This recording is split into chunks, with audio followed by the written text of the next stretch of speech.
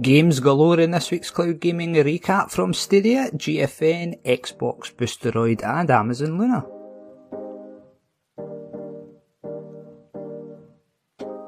Google Stadia announced 3 more games coming soon to the platform. Through the Darkest of Times is a historical strategy game arriving June 1st with a $14.99 price tag. Wild Productions are bringing their supernatural psychological horror story, Those Who Remain, sometime in July.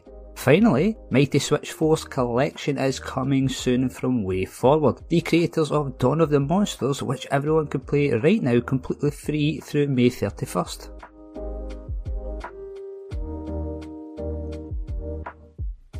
GeForce Now announced 10 more games to the service this week, 6 are new game releases, the first of which is Crossfire Legion from Steam. My Time at Sandrock is available from Steam and Epic. Out There, Oceans of Time comes from Steam. The fantastic Raji and Ancient Epic is available from both Steam and Epic. Ubisoft's brand new and much troubled Roller Champions is available from Ubisoft Connect, and you can check out our gameplay video on this one for more information. The final new game release, Soda Crisis, is available from Steam. The King of Fighters 15 comes available from Steam and Epic, while the Planet Crafter and the Political Machine 2020 are both available from Steam.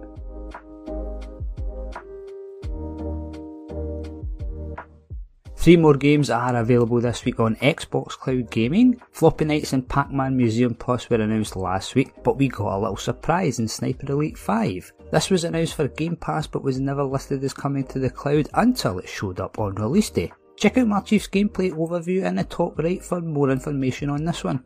In case you missed it, we are set to lose 4 games on May 31st. You only have a couple of days left to finish up with Farming Simulator 19, Resident Evil 7 Biohazard, Super Hot Mind Control Delete and Yes Your Grace.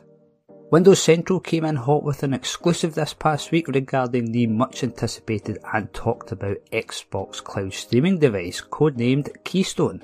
The device is said to be similar to Google Chromecast, so if they can take this innovation and improve it, I think we will all be winning. The sad news is that Microsoft is continuing to explore additional iterations of the product before bringing it to market, so we have some time to wait just yet. I'll leave this article link in the video description for anyone who would like to read it in full.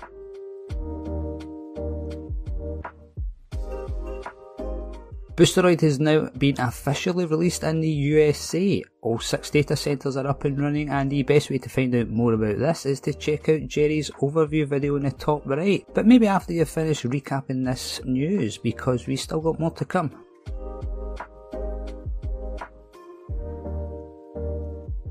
Amazon Luna released their monthly blog with an outlook for June this past week, and as you can see, it's a pretty decent lineup. Resident Evil 2, 3 and Samurai Warriors 5 are heading to the flagship Luna Plus channel. Mega Man Legacy Collection is arriving to top up the Retro channel, and the same can be said for Riptide GP Renegade, which is heading to the Family channel. 5 games will be available on the Prime Gaming channel next month: Far Cry 4, Blood Rain 2 Terminal Cut, Beach Buggy Racing 2 Hot Wheels Edition, Lumens Remastered and Moving Out.